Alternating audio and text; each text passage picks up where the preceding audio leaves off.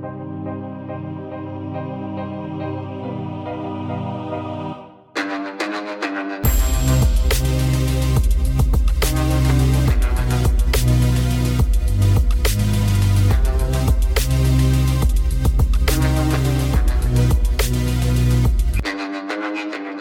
and gentlemen, welcome to Privacy Please. I am your host, Cameron Ivey, and with me as always is Gabe Gums.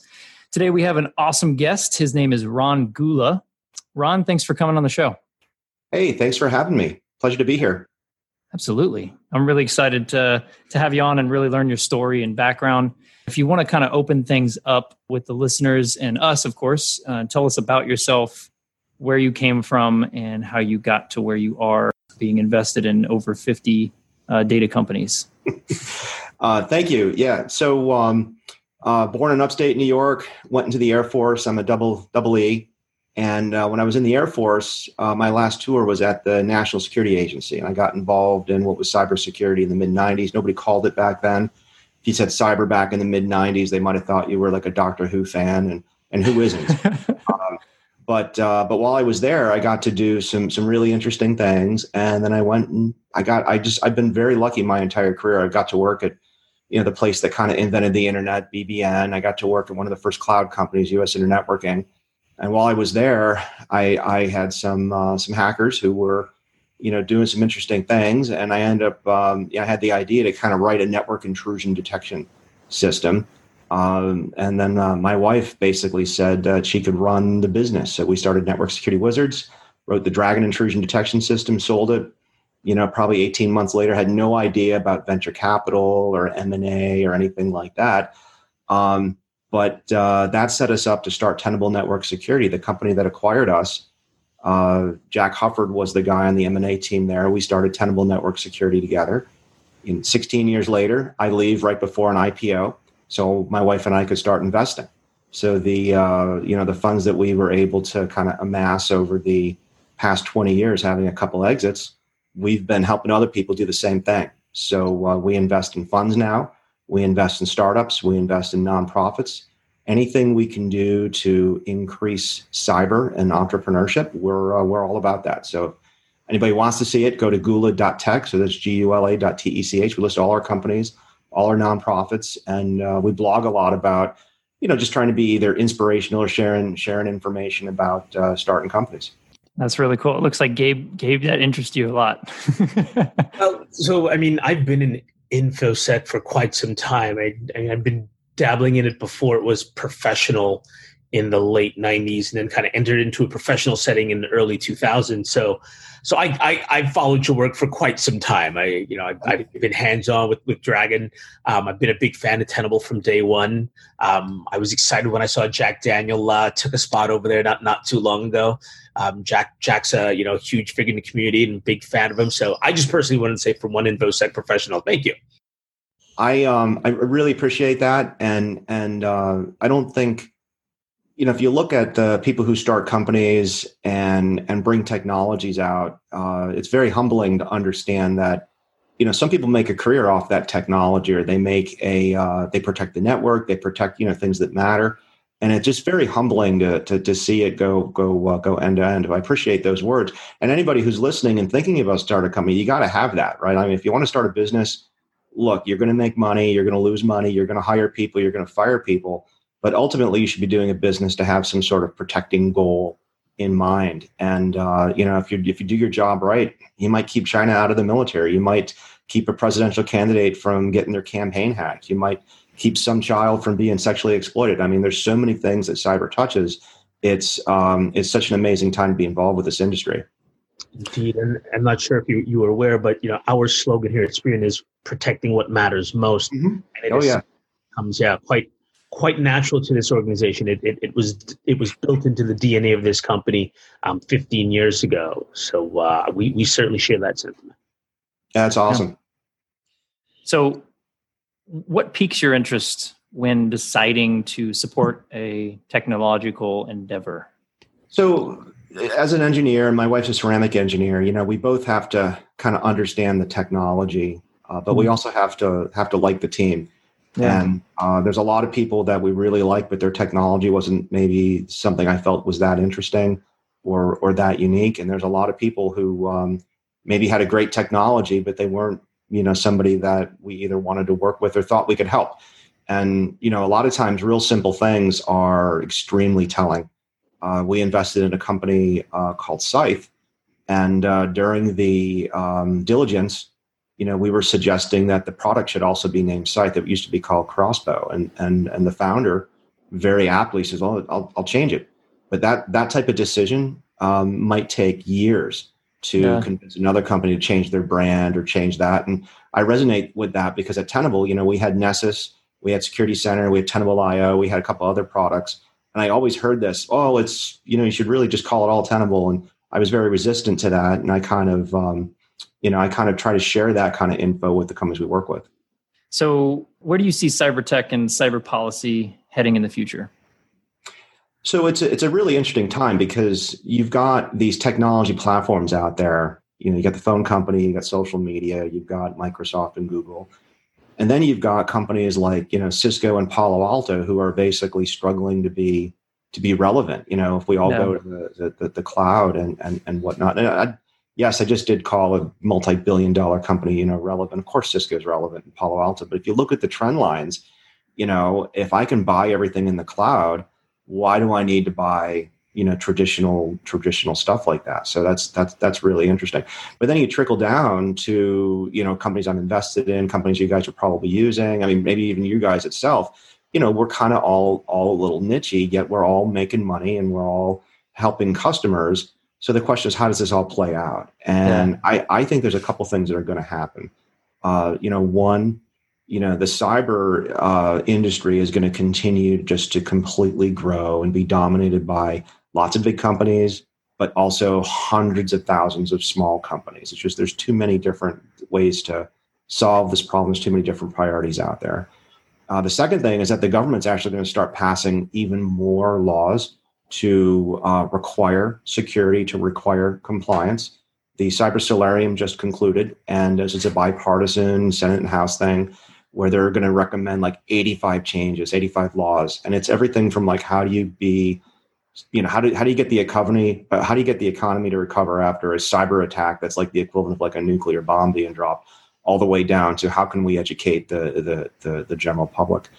But then I think the last thing that's going to happen is, COVID and this work from home and this concept of a remote workforce is just also going to really amplify the need for being safe in cyberspace, for understanding who we're dealing with in cyberspace. So everything that we're doing, like you guys securing the data, finding the data, threat intelligence, understanding our assets, it's just going to be even more important going on. So it's going to be an exploding industry.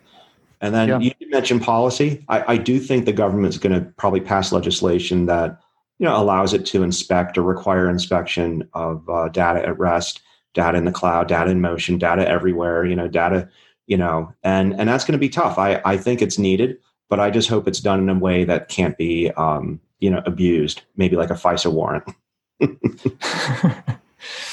When you hear the term data privacy, what does that mean to you and the companies that you invest in? Yeah, I always like to fall back to the holy trinity, right? Confidentiality, integrity, and availability. So, privacy is not the same as security, but man, when you have one of these conversations like that, and like I go out to high schools, and actually I do it virtually now, nowadays, but you have these conversations and it's like, well, how do I stay private? And I'm like, well, right. Privacy it's kind of like if you're into physics, it's Heisenberg, right? If somebody's observing what you're doing, it's not necessarily private, but at the same time, I talk to kids who are, they want privacy because they're ripping movies or, buying secondhand vapes or, going on to alternatives to Reddit and stuff like that. I always tell them like, well, you want privacy from your parents. You want privacy from maybe law enforcement. You want privacy, but you certainly have no privacy with the person you're doing business with. And I always scare the crap out of them and talk about how, companies, well, I don't want to out them, but a lot of these threat intelligence companies, they go on to all these dark web forums and they participate, and that's how they gather their intelligence. And I wonder how much of the dark web forums are actually our threat intelligence companies, just trying to, participate in that kind of stuff. So it's a scary world out there. But privacy is such a relative thing. I just try to remind people that it's you got to understand who you want to be privacy from, and then we can have a conversation. Without that sort of policy up front, it's kind of hard to just say, I want to be secure, I want to be private. Yeah. I guess since you kind of touched on it, we can talk about it because we did offline more education for data privacy. What did you mean necessarily about that? So I think the average, U.S. citizen, if you talk about somebody in high school, K through 12 right now, you talk about somebody 30 to 50s, and then you talk about, 50, 55 and up. They're all going to have different sort of reactions to what is privacy and what is an invasion of privacy, right? Like, I think a lot of us would strongly object to random people coming into our houses and looking around. Yet a lot of people hire, services to come in their house every day. Mm-hmm. And, Amazon's dropping off at the door and ringing doorbells and they're opening stuff there. So these basic concepts of what we consider sort of our lives and our boundaries, they're different from every point of every point of view there. And then when you actually start talking about, and there's an expression, everybody likes sausage, but nobody wants to see how the sausage is made and what's going in there.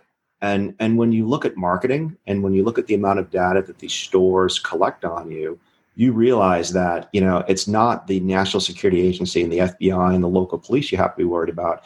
It's your jeans store or your shopping mall. I mean, some of these companies have apps they give you that when you go into the store, they place, audible messages that your phone can hear that you can't hear. So they know you're in the store. And is that an Orwellian thing? I mean, does that make me buy more jeans? That's the kind of thing that's happening that I think the average person, when you tell them about that, they just feel so overwhelmed and like, well, what do I do? Not go to the mall? Do I not buy things on Amazon? So, I just try to make people aware of those things so we can get the benefits as a society without getting that abuse. There are entire home communities that are being sold to be completely wired with IoT devices plugged right into Amazon and other companies. I don't know that the tolerance for privacy will ever really trickle down to the consumer. And it becomes one of these things where how do we protect them from themselves? Do we have some kind of, internet seatbelt law, internet helmet law? Like, look, you can't do this activity because it will otherwise create a greater threat towards privacy. I feel like, post World War II, there are European countries that kind of get that innately just based on the nature of their history. But as Americans, I'm not sure that translates the same for us. That's a really good point. And communicating to the masses is tough because, we can see how easily a tweet can be twisted and misrepresented, but you still need these slogans that are fairly powerful. So we all know about made in China, right? If something's stamped made in China, it's probably made in China. But what if it was data hosted in China? Like that would completely change the buyer sort of perception today. Now, I do think that's kind of a racist statement, right? It's fairly anti-Chinese, even though the Chinese are the bad people on the internet right now and whatnot. I mean, that's ridiculous, right? Are there a lot of attacks from China? Absolutely. Is everybody who's Chinese evil? Absolutely not, Right. Another one is just getting people to understand how they're exploited. So another slogan is, if it's free, it's me. If I'm getting a cheap Samsung TV and it's a really, really cheap deal, there's probably, apps on that thing that are recording what I'm watching, what I'm doing, possibly listening to me, that kind of stuff. I don't mean to pick on Samsung, but there's been reports about how, those things are getting, basically the price is lowered because there's apps on there that are collecting everything. Same thing as, if you get free email, people aren't doing that to be benevolent. There's a business model there. And people don't realize that, if those things are free, it's probably you. So I like that if it's free, it's me. Make it personal. My take on that one is always, if you're not the consumer, you're the product. It's usually how it's 100% true. Nothing comes at zero cost. Mm-hmm. Oh. So let's talk about failures. You've been around since the beginning. Was there a lot of pushback? If there was, how did you stay the course, or was it even planned that way? Oh, personal or just like for the cyber industry? Yeah, just personal for how you become what you become. Like, oh yeah. So I guess my biggest, so I want to be a fighter pilot. Like, so I grew up I could tell you the difference between all the different versions of an F-16, which missiles were infrared versus radar guided. I walked into flight school knowing the difference between energy tactics and angled dogfighting tactics. I ended up blacking out at like 3.5, 4 Gs. That's not a good quality for a fighter pilot, right? So I left flight school, and they call it self-initiated elimination, which is a fancy name for for basically just ejecting, right? But that gave me a lot of perspective with when I did go back into the cybersecurity, talking to military folks, I had a lot of respect for what pilots were and what a leader, maybe a general who was a former fighter pilot. It was pretty easy to get some perspective on what they were doing. So anybody who's a good entrepreneur is going to take any type of failure and learn from it. Another one was I don't know if it's failure, but it's definitely context and timing. Like everybody knows Betamax was a better standard than VHS. And a lot of times, the best products don't always win. And as an engineer, I really wanted to have the best products. And I kind of stopped trying to have the best product when I really understood what was something. And I'll give you a good example. So when our first company we did was Network Security Wizards, and it was Dragon. And we had never, ever focused on evasion. So you do an attack, you can send a query to a website, and you can do this yourself, right? You can take the slash or a character, and you can change it to like %2F, which is something called Unicode for characters. Well, if your intrusion detection system is looking for slash and a URL, and it's not accounting for that sort of evasion or the different ways you can do that attack, you're completely blind to that kind of stuff. So we failed doing that, but we recovered pretty quickly and added a whole bunch of rules and engines to detect that, including, if somebody's doing a lot of evasion, that might be a form of detection. So again, every one of these failures is an example of something you can learn from and move forward. Awesome. So how can people or consumers better control their privacy?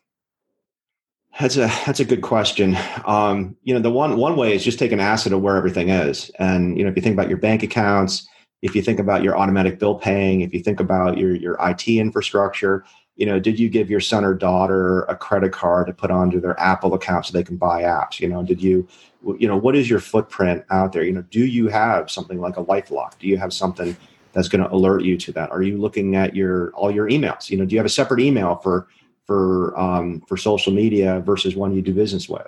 There's so many things you can do for that. And lately, what I've been referring to is just trying to really minimize. I mean, we live. I mean, yes, there's people in America who don't have computers. So what I'm going to say next is going to be a little thing. But I think for people who have multiple computers, they should really be thinking about, this is my computer for business. This is my computer for social media. This is my computer for gaming. It shouldn't be all the same thing. And a lot of times it is. And so there's a lot of ways people can get control of those types of things. That's interesting to think about, because obviously that takes more money to have it that way. But at the same time, everything it takes costs more money, and you're right. But there's different ways you could do it. Like, let's say what you use for social media. All right, great. Chrome's your browser. Why not have Firefox and Safari for banking? Now, of course, if your computer is compromised, you would think that doesn't give you a lot of isolation. But the reality is there's a lot of attacks out there that target banking industry based on browser plugins and controlling that there. If James Bond comes after you, if the best in Russian cyber offense comes after you, you're not going to stop them. But so most of what you need to do is just not get caught in sort of the wide nets that the spammers, the phishers, the crackers, all those different people are doing. And small things like that can make a big difference. Yeah, that's a good point. So let's talk about media privacy. I know you mentioned that. What exactly does that mean? So it's interesting. We want to have an educated media. And, I've had a chance to speak with a lot of folks, a lot of reporters, been on TV, been on that kind of stuff. And I'm just amazed at the amount of, folks who are in industry. And, the first thing they teach you is, if you're talking to the media, there's nothing on background, kind of ever. But at the same time, you do want to be able to have a private conversation with folks in the media and just give them the lay of the land. And I don't care if they are the biggest liberal, the biggest conservative, they're for Trump, they're not for Trump, whatever, but they should know how the internet works. They should know, which laws and which states are kind of in play. And so I'm a big fan of having a private conversation with the media so that they are better educated and can better report on that. And I've been involved with a number of different projects that are, designed to do that. Some are a little bit more overt than that. But I think it's a really important type of thing.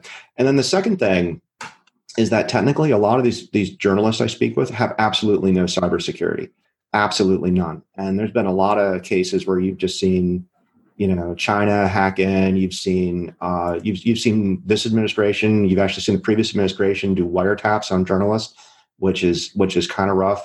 So when you start having conversations about how Signal works, how the internet works, what can and can't really be done with that.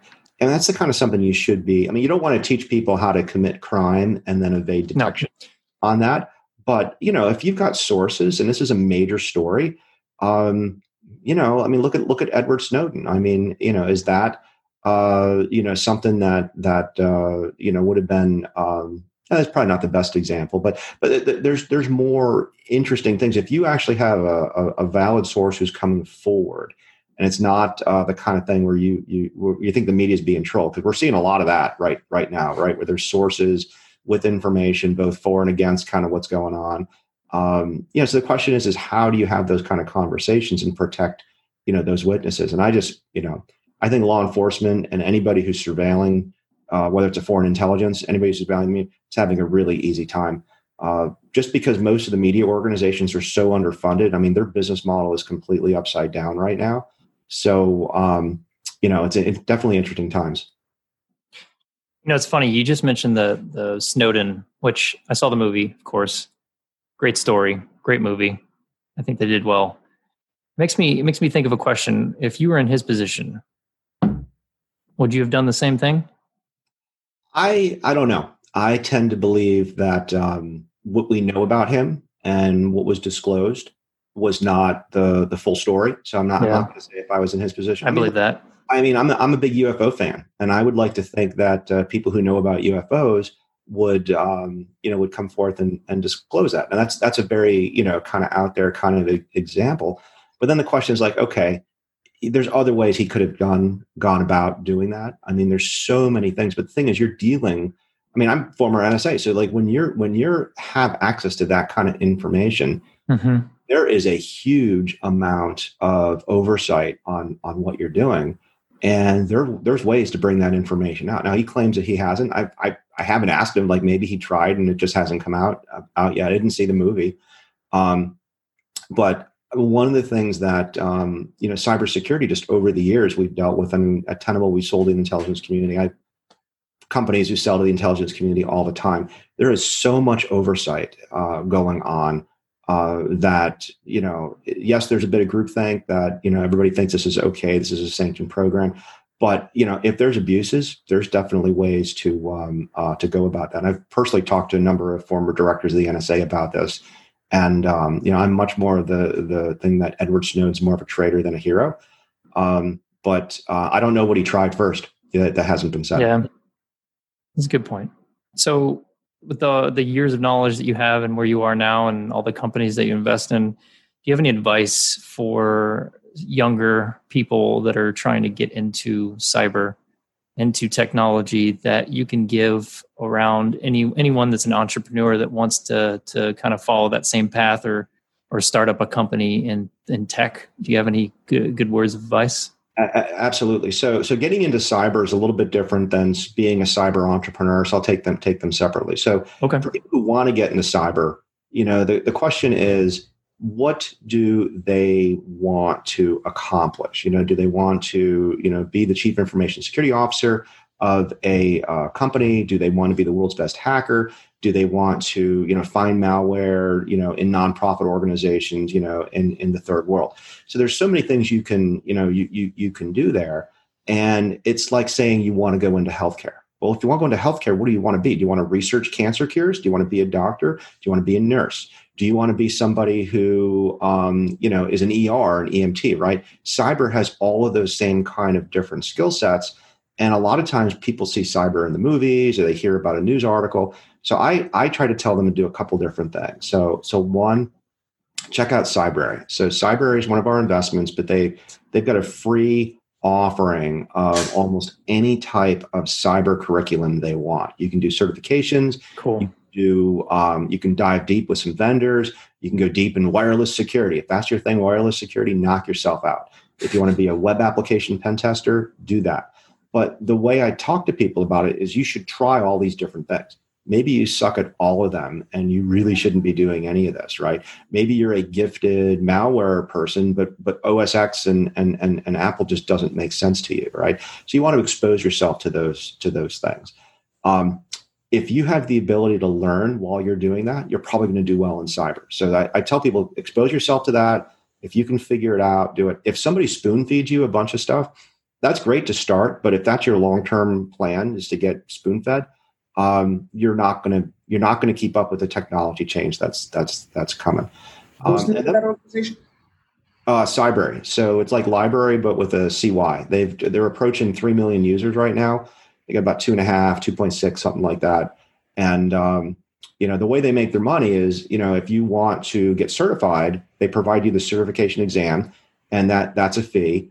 And what they do is they work with corporations who want to hire organizations and want to have consistent training for their employees, and that's a big deal too. That's excellent. Yeah. And then what I've also found as far as just getting into it, there's organizations across the country. A good one that as far as getting into cyber, we all come from different backgrounds, but let's talk about inner city. Let's talk about, economic depressed areas and whatnot. Cyber, nobody really cares, at the other end of the keyboard, who you are, what you look like, or anything like that. But we definitely do need to do a better job in this country of getting everybody involved, right? It's traditionally been, white men basically getting involved with cybersecurity. So one group that we like to support is a group called Year Up. Year Up is an organization that kind of targets in depressed areas, kids who probably should have went to college or at least a 2-year school, but either didn't know about it, think about it, have the money, have the means, whatever. And Year Up specifically does rapid sort of IT certification and cybersecurity certification. I'm from Maryland. We tend to work and support the one in Baltimore, but they're all across the country. There's other groups out there. NPower's one. There's a couple others like that. So, I mean, if as far as getting more people in, it's all about your community, like what they're doing, and we like that as well. And then maybe just talking about cyber entrepreneurship. I mean, if you want to start a company and solve a problem, you got to know about the problem first. When I meet an entrepreneur who's like, "Hey, I want to be an entrepreneur," that's always a tough conversation because I then come right back with, "That's great. What problem do you want to solve?" Right? Most people who have a problem they want to solve realize they're an entrepreneur. It's not the other way around. We can't all be quarterback. We can't all be, we can't all fly the plane when we're on Southwest, right? There's only one pilot, 2 pilots, whatever. It's the same thing with an entrepreneur. You got to have the skills. You got to have the knowledge. And a great way to do that is to get exposed. If you do work in cyber for a while, if you do consulting for a while, if you do, run IT help desk, whatever, you're going to see a need. And you might really be inspired to solve a problem. If you don't have that inspiration, it's great to want to be an entrepreneur, but you got to have that inspiration first. And then once you do, there's a whole plethora of techniques and business models where for the problem you're solving, are you going mass market? Are you going to a reseller? Are you going to a large enterprise? Are you going international? There's all sorts of different sort of playbooks, for how you can launch a business, grow a business. And there's tons of people. I mean, the amount of people most people who do well, eventually, start investing in other companies or get into venture capital, and it becomes this like feedback loop. So I definitely encourage anybody who's thinking about going and starting a company to understand why the problem they want to solve is solvable and why they think they can solve it. You speak to me on quite a few levels there.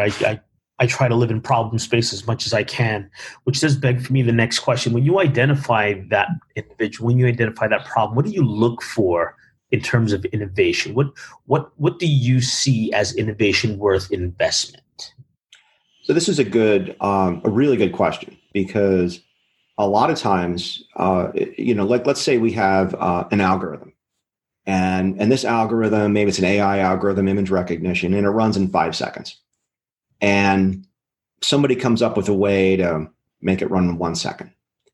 And now they got the 1 second algorithm, right? And now they want, and then let's say you went out and created a company with that 5 second algorithm that's worth $1 billion.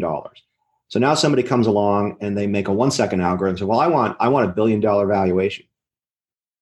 No, right? So I see this all the time where people come out with technology that's slightly better than what's on market, and they think that they're done, right? So what's to prevent the existing incumbent company from coming up and improving their algorithm? What's the cost of switching out that algorithm? A lot of people say, "Hey, I've got a router that's better than Cisco." Okay, no one's going to rip out the Cisco routers tomorrow for something that's there. So these innovation things, you've got to look and understand: is this something that people are going to buy? Now, are you going to go to a different vertical? You might be able to make money by going into dentist office, right? Going into car dealerships, going into real estate offices. And that's not to say that they're not as important as like a big bank, but a big bank's got 100,000, 500,000 computers. You can do one transaction there and maybe get $1 million deal. Whereas in that small business area, you might have to do 10,000 transactions to get that same kind of revenue. So there's different business models, down at that level. So the CTO of Tenable, who helped us found Tenable, he talks about this. If you're 5% better than the incumbent thing, it sounds like you want to buy it, right? Don't you want to get 5% better malware detection? Don't you want to detect 5% more vulnerabilities than Tenable does? But the reality is if you have an incumbent player, that's not enough. And for some companies, it might be 50% better until they switch. It might be 50% cheaper until they switch. So the whole point of trying to look at evaluated technology is not if it works. It better work. Usually it works. His question is it sellable? Will people buy it? It's great advice. Great advice. Awesome. Before I go into my last segment, Ron, is there anything that we didn't talk about or I didn't bring up that you would love to bring up on the show and tell our listeners about? Yeah. So if you've got people who are listening who are, across the country, I mean, one of the big needs right now across the country is, helping out the politicians and the election committees, with cybersecurity. And you'd be surprised, even though you've got the EAC, the Election Assistance Committee, you've got the nonprofit that we're with, Defending Digital Campaigns. But the reality is, your precinct, you're having huge upheavals, right? We're possibly doing voting by mail. We're possibly updating the cybersecurity with it. If you have time to volunteer, if you have time to just understand at your local county level, because God bless America, we have a state by state and county by county election. You can actually probably make a bigger difference by volunteering a little bit, even if you don't think you know that much about cybersecurity. I would encourage people to just reach out to their campaigns and their precincts and however their counties, and just see if they can volunteer and get involved with helping make sure we have a free and fair election. Awesome. All right. So for some fun questions, what's your guilty pleasure? Cigars. Cigars. That was quick. Awesome. Do you like to have a certain drink with the cigar, or just a cigar by itself? Usually never cigar by itself. So I'm definitely a bourbon, maybe some wine. My wife does cigars too, so it's good. I always use it as a crutch for people who smoke, people who are like a pack a day kind of people. I'm like, hey, why don't you quit that and just do a cigar once or twice a week, and clean up your lungs a little bit. That's good advice. I'd like to. not necessarily endorsed by the Surgeon General, mind you, but If you could be a superhero, who would it be and why? So it's not the question you asked, but we gave our boys Spider-Man posters for Christmas a couple years ago. Definitely understanding that with great power comes great responsibility, and we're just trying to do our part and trying to make sure they understand that and whatnot. So, I like Spider-Man, I like Doctor Strange, I like Superman, I like Batman, I like Iron Man. I'm not going to pick one. They're all good. Yeah, I feel the same way. I guess I can't say, James Kirk, right? I can't say he's not a superhero technically. That's Star Trek, right? James Star Kirk. Trek, Yeah. Fun fact: Cameron's favorite superhero is Underdog. Underdog's excellent. I watched the entire season of The Tick. Love X-Men. It's good stuff. Yeah, I like it all, honestly. So if you could ask your pet 3 questions, what would it be? So I don't have any pets. My wife has fish. I'm allergic to dogs and cats. The pets, I had a couple pets growing up. What would I have asked them? That's a good question. I don't have a good answer for that one. So I'm just going to. That's fair. Phone home, phone a friend. All right. I got a good one for you. When you were a kid, what was your favorite toy? So I had Micronauts growing up, where Micronauts basically kind of like Legos, but you could take the ships apart and build new ships. And it wasn't necessarily like Legos, but you still had like wings and missiles and engines, and the people could bolt on. So I was a big Micronauts fan. It's funny how that correlates with what you got into with flying and everything. That's so funny. How old were you when you had those? I guess maybe 8, 9, 10. I got some toys behind me here, including I had a Millennium Falcon. This is it's awesome. Vintage, 1990s Millennium Falcon. And I had it hanging, but it didn't hang too well. I mean, a lot of people are doing their Zooms from their libraries and whatnot. I'd rather surround myself with the toys I played with rather than the books I read. My heart weeps, by the way, that it's vintage from the 90s. Yes. So you're, I'm a huge Star Trek fan. I think I'm more of that. I'm sorry, Star Wars. That's probably 80s. Holy cow. That's 80s. No, I was in high school in the late 80s, so that's got to be early to mid 80s. I apologize. Oh wow. I'll do a couple of rapid ones. Coke or Pepsi? Coke. Star Wars or Star Trek? Oh, yeah, both. Both. And quote him, watch him. I'm really looking forward to the next season. Here's the real question: Windows or Linux? Wow. So I just downloaded off of Steam the updated Command and Conquer for my Windows gaming laptop. I've got probably 5 Linux servers at the house running various products that we've invested with. And I'm speaking to you on a nice, 24-inch, iMac. So I don't discriminate. I use all operating. The judges will count the iMac as a Linux machine for now. Yeah, that's good. It is POSIX compliant after all, and I can drop to a shell. That's good.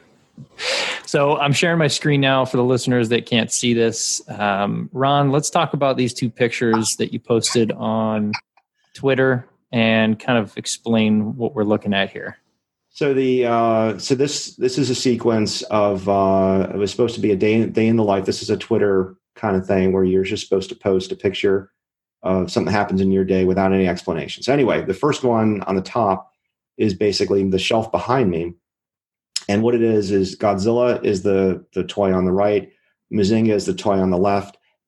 They were members of the Shogun Warriors, which is a line of toys that was out probably in the mid 80s or so. So I've had these for a long time, and like I said, I put them there. Mazinga fires missiles. Those are missiles that come out of his arm, which is kind of neat. And then I'm into UFOs, science fiction, that kind of stuff. We sponsored this event in Howard County where the theme was aliens, and It's like a fundraiser for the library. And at the centerpieces, they had these UFOs. Basically, sucking up a cow, just kind of like you get the stereotypical UFO abduction. So I got a couple of those back there. And then below, I've taught myself how to play piano last couple of years, and this is a Roland keyboard, professional keyboard, and I probably do about half hour a day on it. And I don't read music. I've got this thing. There's this app where you can download MIDI files, and it's kind of like Guitar Hero. So the chords and stuff will come down like if you look at the thing there, It tells you which keys to play when, but it's also the background stuff. So it actually sounds like you know what you're doing, which is kind of cool. And that was days of my life. It's awesome. It makes it more enjoyable too if you're, don't have the time, you just want to play some good music. Absolutely. Well, awesome. I really, really, really appreciate you coming on this show. You didn't have to, and I really appreciate you, taking the time and giving us your background and insight. And I think your story is great and very motivational. So thank you for what you've done and what you're doing, and for helping with organizations and everyone else that's trying to get into this realm, because it's extremely important. And that's why we're doing this podcast, because data privacy needs to get out there and people need to learn more about it. Yeah, I'll echo that. Thank you again for all your contributions to the community. You mentioned earlier before about some of your inventions helping drive people's careers, etc. It is no longer on there, but at one point your technology was on my resume. So much thank you again for that, and for the folks that would like to interact with you, I assume they can find you over at Ron Gula on Twitter. Correct. At Ron Gula on Twitter, Ron Gula on LinkedIn, gula.tech's our website, blog a good bit. And I'm happy to hear from people. I spend a lot of time giving career advice, suggestions, and best of luck to everybody. Thank you so much for having me on the show. And thank you very much for the kind words. Thank you, Ron. Enjoy. Yeah. Be well. Cheers.